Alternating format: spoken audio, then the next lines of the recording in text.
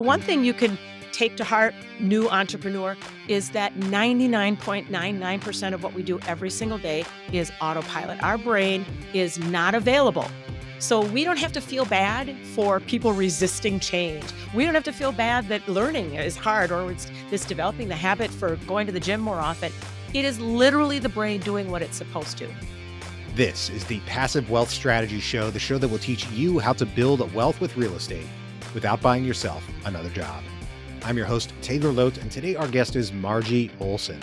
Today we're digging into what it takes to build a high-performing real estate business.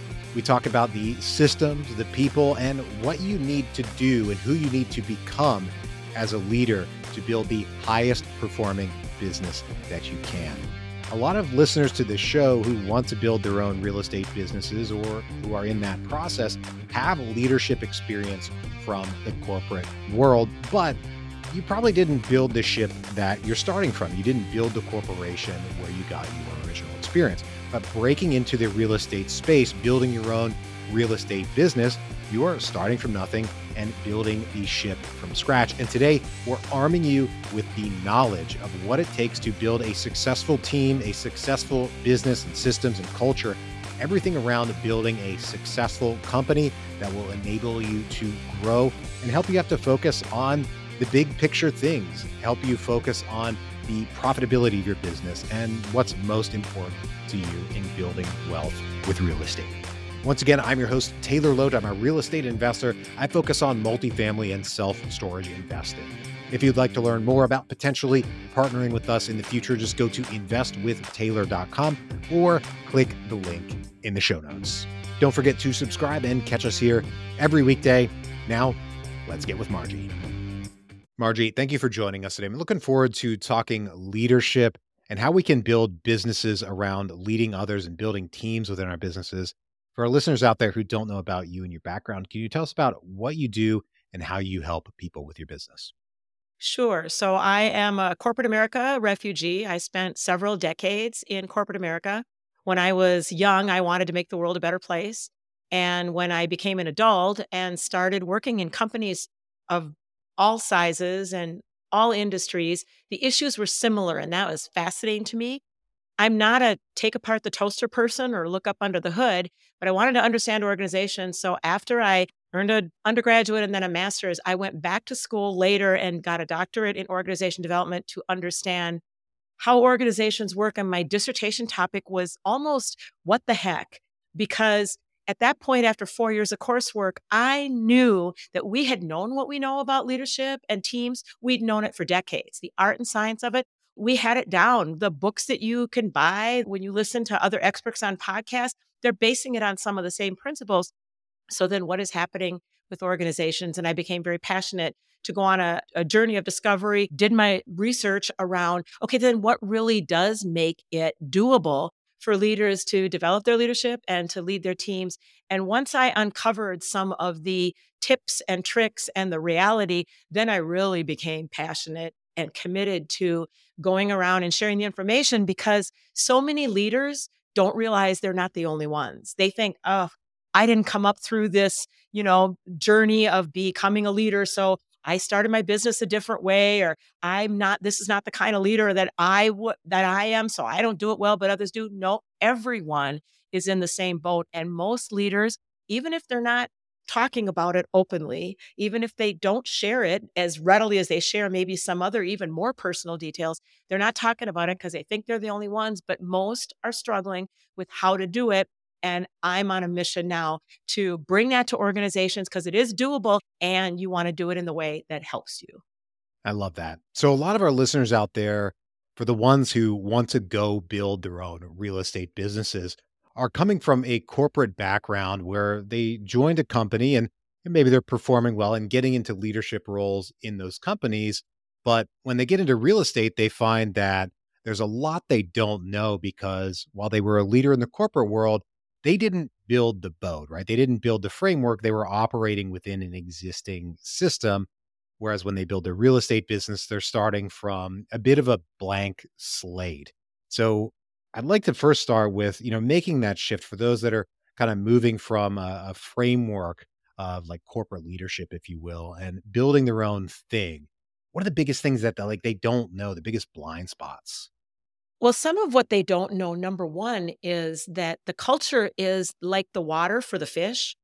You may come out of it thinking, oh, it was excellent, A, B, and C. But then you might find when you have perspective and something to compare it to, everybody was just on autopilot, using their habits and doing things in ways that turn out like this. One, nobody likes any of the meetings and everybody has too many. Two, people are gossiping and complaining, even on leadership teams where these are high powered individuals, very smart, talented, experienced, known in their fields, and they come together and the leader feels like it's preschool on the playground. I've got people coming to me to solve their problems instead of working together. Three, people are leading their teams to row in different directions, and it gets lost in the sexiness of the market that we're in, or the, oh, it's so complicated, or look at the world that we're in now, global supply chain and remote work versus in person. And it's all a boatload of excuses for your culture is not what you need it to be or want it to be. And you're actually not sure how to change it. And you might hear that culture is really hard to change. That's true, but not because it just literally always only will work by itself, but because you didn't even have the knowledge to put the building blocks in place to set up leadership and teams. So these entrepreneurs who are starting their own businesses, in some ways, if they can start from the ground up in a way that is much different than if they had tried to move around in that corporation they were in and grow much higher performance in a pool where people are not doing that. I developed Top Team Accelerator, which is sequenced, starting with building the team into a cohesive group. We know how to do that. This is not rocket science. And when I introduce it to leaders and we work together, I don't tell them anything they haven't heard, which is interesting to them because they wonder then why. It's all about the execution. And so one thing you can take to heart, new entrepreneur, is that 99.99% of what we do every single day is autopilot. Our brain is not available. So we don't have to feel bad for people resisting change. We don't have to feel bad that learning is hard or it's this developing the habit for going to the gym more often. It is literally the brain doing what it's supposed to. And so we know now, so that those are all habits. You develop habits and the brain is much happier. So if you want to be a better leader, it seems weird, but you have to change your habits. So you'd put in place the building blocks for what we know about how to be a leader and how to lead a high performing team. And then you work at changing those habits. And when you have things like meetings that everybody hates, or people gossiping and complaining, underneath that, what's contributing to that is causing you a lot of other issues. So when you have an opportunity to set it up differently, blank canvas, or you've only been in business for a few years, you have an absolute easier time of switching channels and making it better because the habits are much more changeable.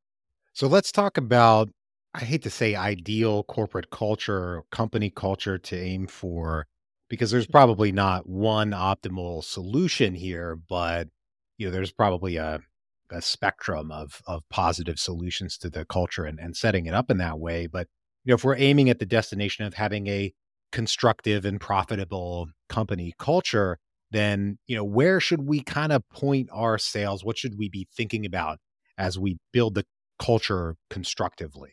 So it starts at the top. So I came up and discovered that my strengths were very all over the place, big picture. I always rejected linear top down.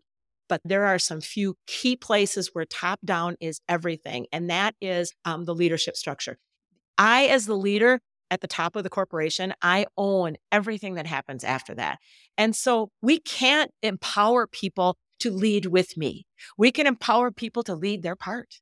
And so when I, as the leader, am really clear about who we are and what my goals are to get us there this year, let's say, and what are the current priorities based on the environment we're in and maybe the market, some of our unique challenges or opportunities within the company, and then who is on the team? What are the 8 divisions reporting to me? Or if I'm a new entrepreneur and I've got a smaller company, let's say it's 100 people or even 10 people, what are the 3 or 4 different areas of the company that report up into me?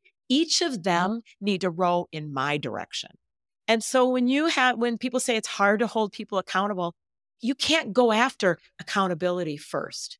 When we say people are resistant or they're not willing, they have their own agenda, they're being political. You don't go after their agenda. You don't go after being political. What you go after is putting in place clarity about, I'm the leader. These are my goals. This is my company. This is what we're working on. Let's say it's a 3-person leadership team because you got 3 different areas of the company. I hired each of you. One person A has this team, and this is where you fit into my goals. Person B, same. Person C. And eventually we get to the point where those 3 and me, where we together can recite each other's team's situation. Let's say they're in sales, then they're not the right person on the bus or they don't have the right position. I wish it was more complicated than that. And then, for example, in Top Team Accelerator, we have 4 modules, pillars, and we do them in sequence. So, for example, we want these people in that leadership team to trust each other, but we never go after trust. We don't go on to an offsite to develop trust. We put in place role clarity, and we do some assessments, and we talk about behaviors. Your leaders, these leaders starting these businesses and running these businesses and pursuing passive wealth and being in the real estate markets, they need to be able to have real conversations with each other. They should have metrics around behaviors the way you have metrics around virtually everything else. And you don't want to have 100 metrics. You don't pull a dashboard together and then say, this is how we know how our company is doing. And there's 50 different items on there. Look how special we are. Look how smart we are that we pulled these metrics in. No, you want 10. And 2 of them better be about behavior. Because how do you run your company based on how we truly behave with one another if we're not talking about it openly? And the last thing I'll say, there can't be undiscussables. We've learned in corporations, organizations, nonprofits, government, we've learned it's normal to not be open. It's normal to have undiscussables. This is just how it works. It's very complex. You have all these people together. No, it's the opposite. If you have undiscussables, well, A, they're discussing it behind the scenes anyway, but B, you're missing it. So these big issues that we have now, supply chain, workforce, working from home, being in the office, what is happening in the real estate market, interest rates, all of those things, my particular company doesn't even have the bandwidth or the creativity to go after those because I'm so busy putting out those same darn fires. The same problems come up over and over again. Our meetings are still terrible. We haven't fixed them, and everybody doesn't even like them, and everybody says there's nothing we can do about it. When you fix your meetings, when you are much clearer about the roles and who's who and who's supposed to be doing what, and you get your metrics so that people can recite them off the top of their head because there's 10, and they can tell you any given week how those are going, you have just freed up time, energy, and space to go away from the day-to-day. It will operate well. And now you can go after a strategy that you haven't been able to, or you can fix your workforce issues, or you can talk about the market. You have people in your organization who have ideas and styles and the way they show up that can solve some of these things, but you don't know it because you all don't take that time. And I'm not saying you can solve it for the US or solve it for the globe. I'm saying you actually can make it better for yourselves when you can free up time, energy, and space, mental energy, and go off and talk strategically. And so fixing your meetings and becoming more cohesive and setting up a corporate culture of your business that you're creating, that culture is behaviors. How's it going? And when we first introduce this, we don't shine the light on any one person and we don't talk about any particular activity. We give everybody a chance to take a fresh start. Draw a line in the sand. It's a reset button. Everybody gets a reset button, and you'd be surprised how many people step up and are much more successful following a reset.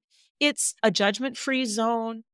It's a concrete, oh, I think I know how to do this because you're kind of setting it up for me and you're clear about what you think and what you want me to do. Then when you have that in place, now you start to see who the real bad apples really are.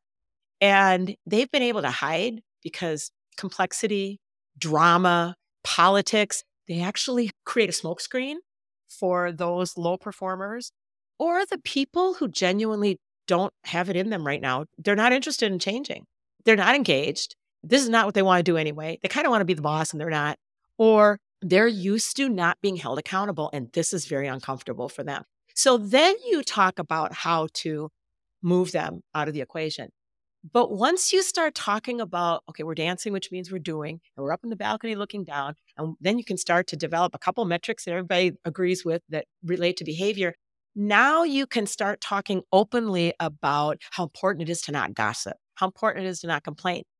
Then when it happens, now you have a format for what to do about it, but it's much later. It's after people have a chance to update their database, add some knowledge. Oh, we're not going to be gossiping now. Imagine if I said to you, you really need to not gossip, and here's why. You have a better chance of changing that behavior than if all we ever say all the time is, oh, gossip is terrible. People shouldn't do it. We all go, yeah, that's right.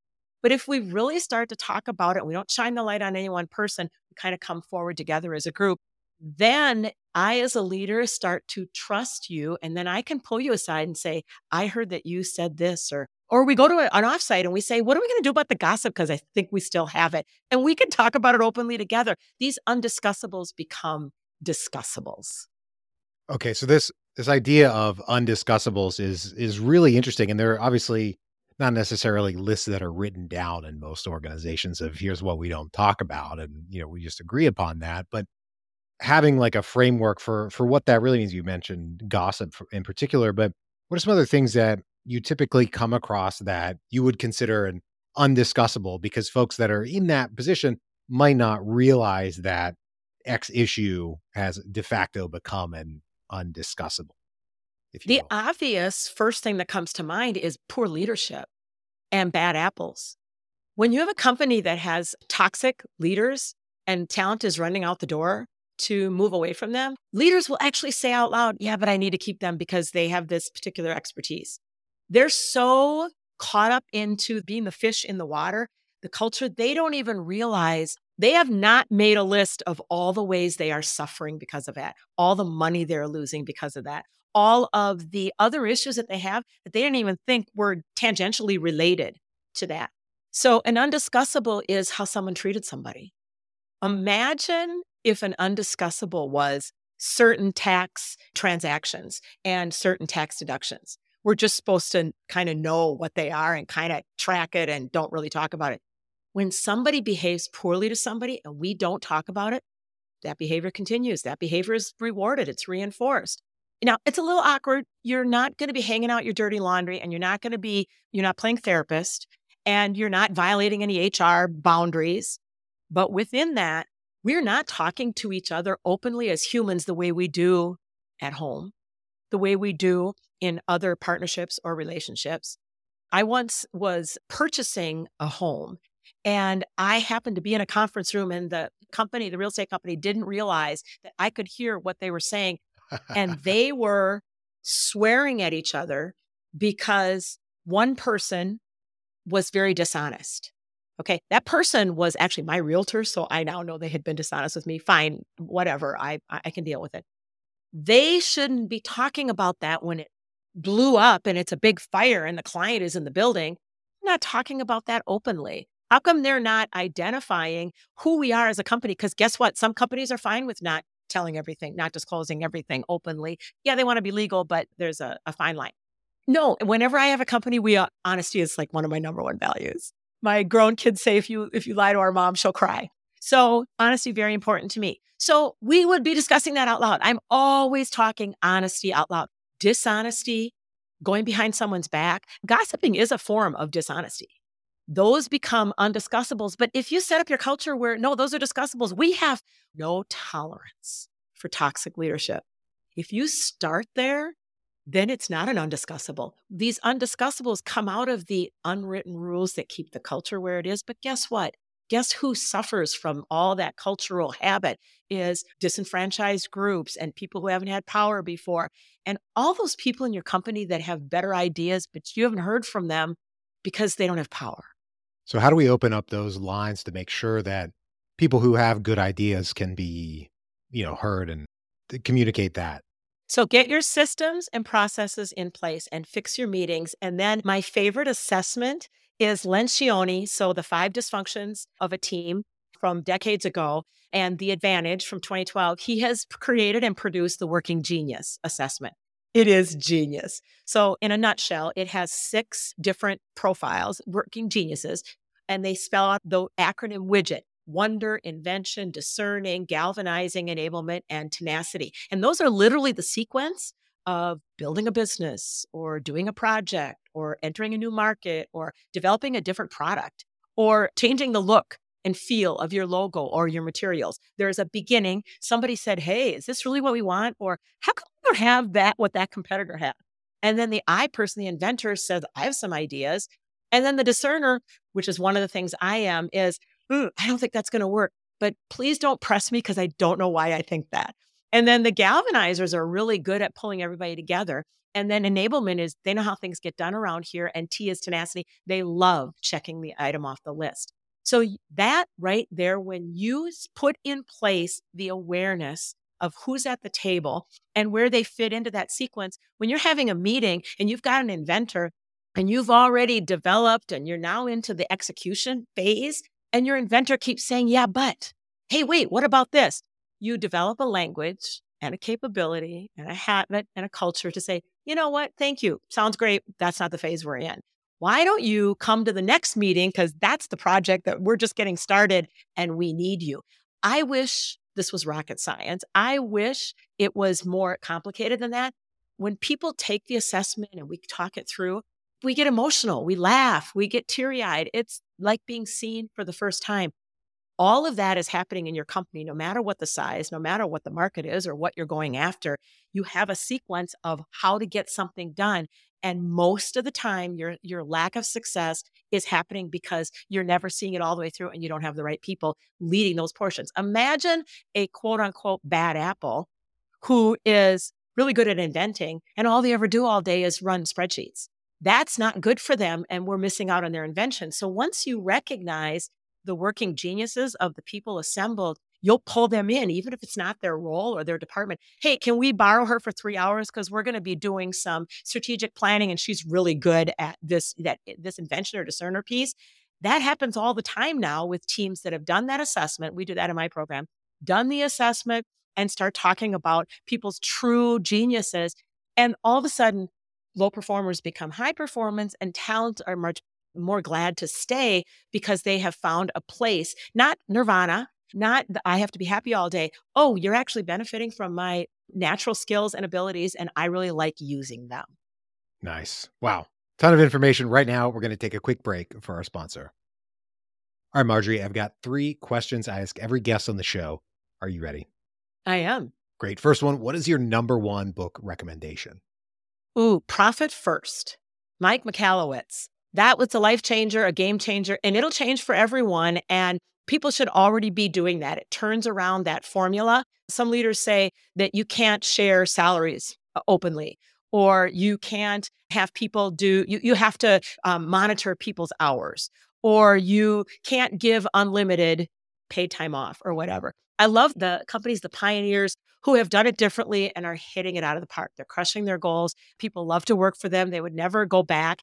And it's because they didn't follow one way that everyone should follow. They figured it out for themselves. Like that. Question number 3. Think about Margie at 80 years old. What advice does 80-year-old Margie give to Margie of today? So as an entrepreneur, I did a lot of research, listened to a lot of podcasts, read a lot of books. And now that I'm knee deep in the pool, in the middle of it, I have days that are harder than other days where I just feel like 1 step forward, 9 steps back. 80-year-old Margie would tell me today, trust that you read the research, you read all of these great people with all of their founders mentality and the laying on the kitchen floor crying and the mortgaging of the house and going through relationship changes. And it's the breadcrumbs looking back. Trust that at 80, I see the breadcrumbs and they're amazing. You love your life and you'll get there. I love that. Thank you so much for joining us today and sharing all this knowledge. If folks want to reach out or get in touch, where can they find you? So I put free resources out every day on LinkedIn, Margie, Margie.Oleson. And then my website, you can find all kinds of great resources, case studies for how the work has been developed. Top Team Accelerator, how it comes to life is Oleson, Oleson-consulting.com. Awesome. Well, thank you once again for joining us today. To everybody out there, thank you for tuning in. If you're enjoying the show, please take a moment and leave us a rating and review on Apple Podcast. Don't forget to subscribe and catch us here every weekday. Right now, I hope you have a great rest of your day, and we'll talk to you on the next one.